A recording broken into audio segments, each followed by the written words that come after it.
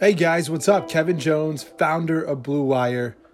Thanks for listening to this podcast. Do me a favor, send it to one of your friends. We're growing this network, grassroots style. It takes everyone. You're a part of our team if you send this to one of your friends. All right, enjoy this podcast and appreciate your support. Welcome to another episode of the Press Coverage Podcast. I am your host, former NFL and AFL defensive back Eric Crocker. And today, man, it's like Christmas, right? I mean, I've been waiting for this day for the last, really since probably the middle of last year when Jimmy Garoppolo, actually the beginning of the year when Jimmy Garoppolo tore his ACL. So being a 49er fan, it's been tough. The only thing we've had to look forward to over the last 4 years has been the NFL draft. Right? And took Nick Bosa today. Good. Nice pick. Got an edge rusher. Complete defensive line. All right. But more surprising was the lack of receivers and defensive backs that went first round. All right. So if you go back a couple weeks, it was Daniel Jeremiah. He said, don't be surprised if only one receiver goes first round. And that one receiver that he mentioned was Hollywood Brown, who happened to be the first receiver taken today, the first of two. All right. And on the defensive side of the ball, man, DeAndre Baker, the first cornerback taken, that was a surprise. So literally my top 5 receivers and top 5 defensive backs are still intact. Nobody from my top 5 on either side of the ball have been drafted and are all available at the top of the second round. That's a surprise. Right, so DK Metcalf hasn't been drafted. A.J. Brown, Deebo Samuel, Hakeem Butler, Riley Ridley. For my cornerbacks, Byron Murphy, Trayvon Mullins, Sean Bunting, Greedy Williams, Justin Lane. None of these guys went first round. I'm extremely surprised, all right? So let's get to Hollywood Brown first.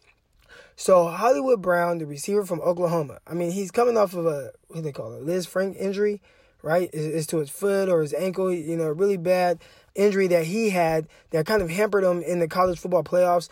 You go back to the Alabama game, he was not himself. He kind of was, dropping balls. You could tell that a lot of his focus was on that foot that was, hurt, right? It was hurting him.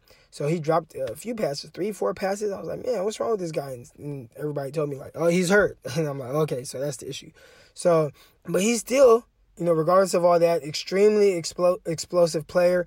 It makes a lot of sense for him to go to the Baltimore Ravens, right? And my thought process is they have a quarterback who's not the most accurate, right? Lamar Jackson, he is not the most accurate quarterback. He's probably not going to hit guys on, consistently tight window throws, slants. So what do? Right? A lot of times when you have a quarterback like that, you do one or two things. You get them a very large receiver where the catch radius is a lot, larger than a smaller guy. So he just has to throw the ball to an area and the receiver can go up and get it. Or you get you a speedy guy that's just going to have a ton of separation and you just throw it out there as far as you can and you lead him and he runs underneath it. And they went with that route. The Ravens went with that route for Lamar Jackson. So Hollywood Brown, the speedster, I'm really excited to see how that works out. My 49ers actually play the Ravens later in the year, so we'll see how that works, see if our guys can run downfield with this kid. It sounds like he's going to be missing a lot of offseason OTAs, mini camps, but should be ready to go by training camp. Now, the other surprise was a surprise, N'Keal Harry. My notes on N'Keal Harry aren't very good. But when the Patriots draft him, it's like you start second-guessing everything that you thought about a player, right? It's like, man, the Patriots drafted him. Like, what do I know? Because I don't have him in my top 5. And then I said, you know what? The Patriots don't have the best track record for drafting receivers. So maybe I'm not wrong, right? So N'Keal Harry, let's get into him. I think he's a bigger slot. And if you kind of look at what the Patriots have done with the receivers, I mean, they have slot receivers, right? So he's probably not going to play in the slot there, and he's nothing like the slot receivers that they currently have. He's not like the Julian Edelmans or the Danny Amendolas that they, previously had. He's a lot bigger. He doesn't create as much separation. But one thing with the Patriots that I've known them to do is use guys for a very specific role. They usually don't use guys for multiple roles. So, think, about a guy like Odell Beckham. That's my favorite receiver, so that's the first guy that came to my mind. If you watch him play for the Giants and now Browns, but for the Giants, they moved him everywhere. He played outside on the left, outside on the right, played in the slot. They start him out wide, motion him down, tight splits. They do all these different things with him to free him up, give him the ball. He was a focal point of the offense. The Patriots don't run their offense like that. They have specific roles for everybody. And I think they're going to have a very specific role for N'Keal Harry. Now, what exactly that is, I'm not 100% sure yet. But I do know that does give, Tom Brady another downfield threat, especially if you don't have Josh Gordon coming back.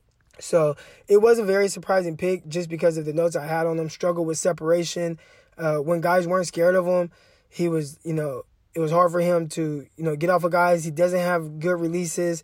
There's all these the nuances of route running, just being a receiver that he's going to have to learn. We saw guys like, Chad Ochocinco struggle with that, right? Chad Johnson went there. We thought he was just going to be some great receiver, and he struggled. I mean, he barely even played. And I could see something like that happening with N'Keal Harry. Now, you'll never see me label someone a bust before they even step on the field. And a lot of times I give guys 2 to 3 years to kind of really prove exactly, who they are, or are they going to get better? Are they going to work out? All right. So I'm not going to get into what N'Keal Harry, what I think he will be. But what I've seen so far is he struggles with a lot of the little things that I believe the Patriots are looking for. And since they drafted him, and they know a lot more than I do, I'm probably completely wrong on this. All right. So N'Keal Harry, I wish the best for him, the Patriots, all these guys. I want to see these guys succeed, but I'm very surprised with where he went and who he went before.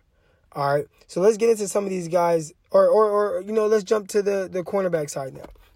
So with the cornerbacks, again, I listed off a lot of guys that have not been drafted.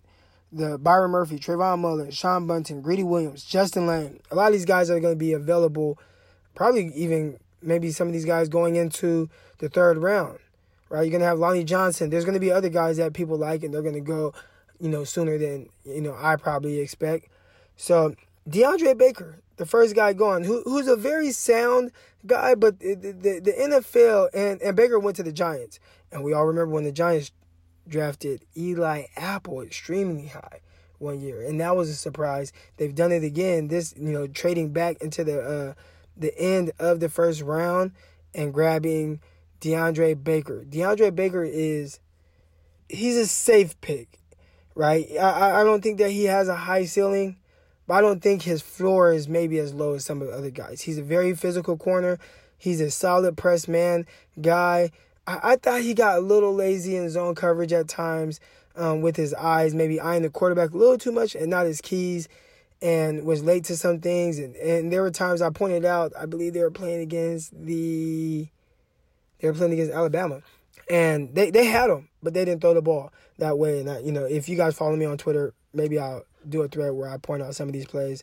But overall, I think he's a very sound defensive back, but he just doesn't have that top-end elite ceiling. And typically when you see guys go first round, especially at cornerback, that's what guys are looking for. So Greedy Williams is not my number one cornerback, but I expected him to go first just because he has the length, right? He's 6'1", 6'2", long arms, quick feet, good hips. He has the elite speed, ran a 4.38 40 at the combine. Typically, that's the guy that people look for, to go high, right? And he didn't. I'm extremely surprised to see a lot of these guys in the second round. Now, let's figure out some landing spots for some of these guys, okay? And I'll start with the receivers. DK Metcalf, where is he going? There was something that came out earlier today about his visit with the 49ers. They didn't mesh well for whatever reason. So, I know the 49ers were poking at players and giving them constructive criticism. Some guys take that well, some guys don't. It sounded like maybe DK Metcalf didn't take that very well with the 49ers, and who knows how his interviews went with other teams. It doesn't sound like it went all that well. A.J. Brown, a guy who I'm extremely high on. I think he's a very versatile receiver. He lines up in the slot. He can play outside. I believe in the NFL, he's going to be more of a guy that plays outside but can slide down inside. But maybe that's why he dropped, right? Maybe guys view him more as a slot. And some teams aren't going to put as much value into a slot receiver. And then you have Deebo Samuel. I thought that Deebo would go second round regardless. Now, you have some teams that might need receivers coming up, right? Arizona Cardinals, they pick first. They pick first in the second round. You have an aging Larry Fitzgerald. You just got Christian Kirk. You have Chad Williams from Grambling, who's whatever. I can very well see them taking a DK Metcalf. I can see them taking A.J. Brown. I can see them taking Hakeem Butler. I don't know about Deebo Samuel because his skill set is very similar to Christian Kirk. But I believe that DK, A.J., Hakeem Butler, one of those guys might come off the board for Arizona Cardinals. After that, you have the Raiders picking. I don't know if they're going to take a receiver just yet. They did put a lot of resources into receiver position in the offseason. You had the Antonio Brown trade. You had the Tyrell Williams signing. They also signed Grant, the former, what was he last year? Maybe the Colts? I know before that he was with the Redskins. He's not bad, so we'll see if they're willing to add somebody. And then after that, you have my 49ers. And we'll see what the 49ers do. If I had to guess, I would say Deebo Samuel. And I'm catching a lot of grief on Twitter because people are like, well, you love DK, A.J. Brown's there, Hakeem Butler. Why would they draft another guy that's similar to Pettis? And, me, I don't look at size. I just look at what can this guy do for our team? What does he bring to the 49ers that nobody else currently brings, right? And if you look at Dante Pettis, he's nice, very good routes, knows how to get open, but he's not an alpha receiver. I don't think he's a heavy target guy. Hasn't been very good catching the ball in traffic. Now, maybe he gets better at some of these things, but contested catches, all those things, it was something that looked like it might hurt him a little bit during the preseason, and it carried over into the regular season. He was banged up a lot. That was tough. All right, so Deebo, tough. You can use him on all levels of the field. Plays extremely well. I gave my breakdown on a lot of these guys. I just want to see where these guys are going to go. Again, I'm extremely, extremely, extremely surprised to see my top 5 receivers and my top 5 defensive backs still available. All right. Now, day 2 is coming up tomorrow. Rounds 2, rounds 3. I'm very curious to see who on this list actually lasts to the 3rd round. There's some receivers that I haven't even mentioned. Kelvin Harmon, J.J. Arcega-Whiteside, Miles Boykin, right? There's some cornerbacks that I don't have in my top 5. Lonnie Johnson. I don't want to butcher the kid from Penn State's name, but him, right? The cornerback from Penn State. He might go. You have Isaiah Johnson from Houston.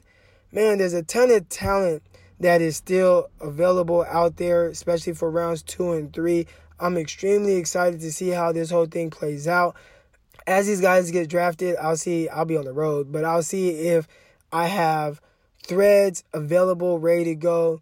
I'll tweet them out on the podcast Twitter account. The handle is @PressCov Podcast. So that's @PRESSCOV Podcast. All right, and I'll make sure I tweet out some of these threads I've done for my main account. All right, but that's it. I just wanted to give a brief recap of what's going on, what happened day 1, the surprise. Again, Hollywood Brown, injured guy, first receiver taken by Baltimore Ravens. And then we had the first corner off the board, which was DeAndre Baker, was not in my top 5. And then a big-time surprise with N'Keal Harry going next to the Patriots of all teams. Man, I'm excited to see tomorrow. So you guys check back in. I'll be doing a recap of day. I should have that late tomorrow night. See where some of these guys go. Again, I'll be tweeting out threads and everything. So make sure you guys follow. And if you guys listen to this podcast, you like it, please subscribe, rate it, review it. 5 stars are preferred. And I appreciate your time right here on the Press Coverage Podcast.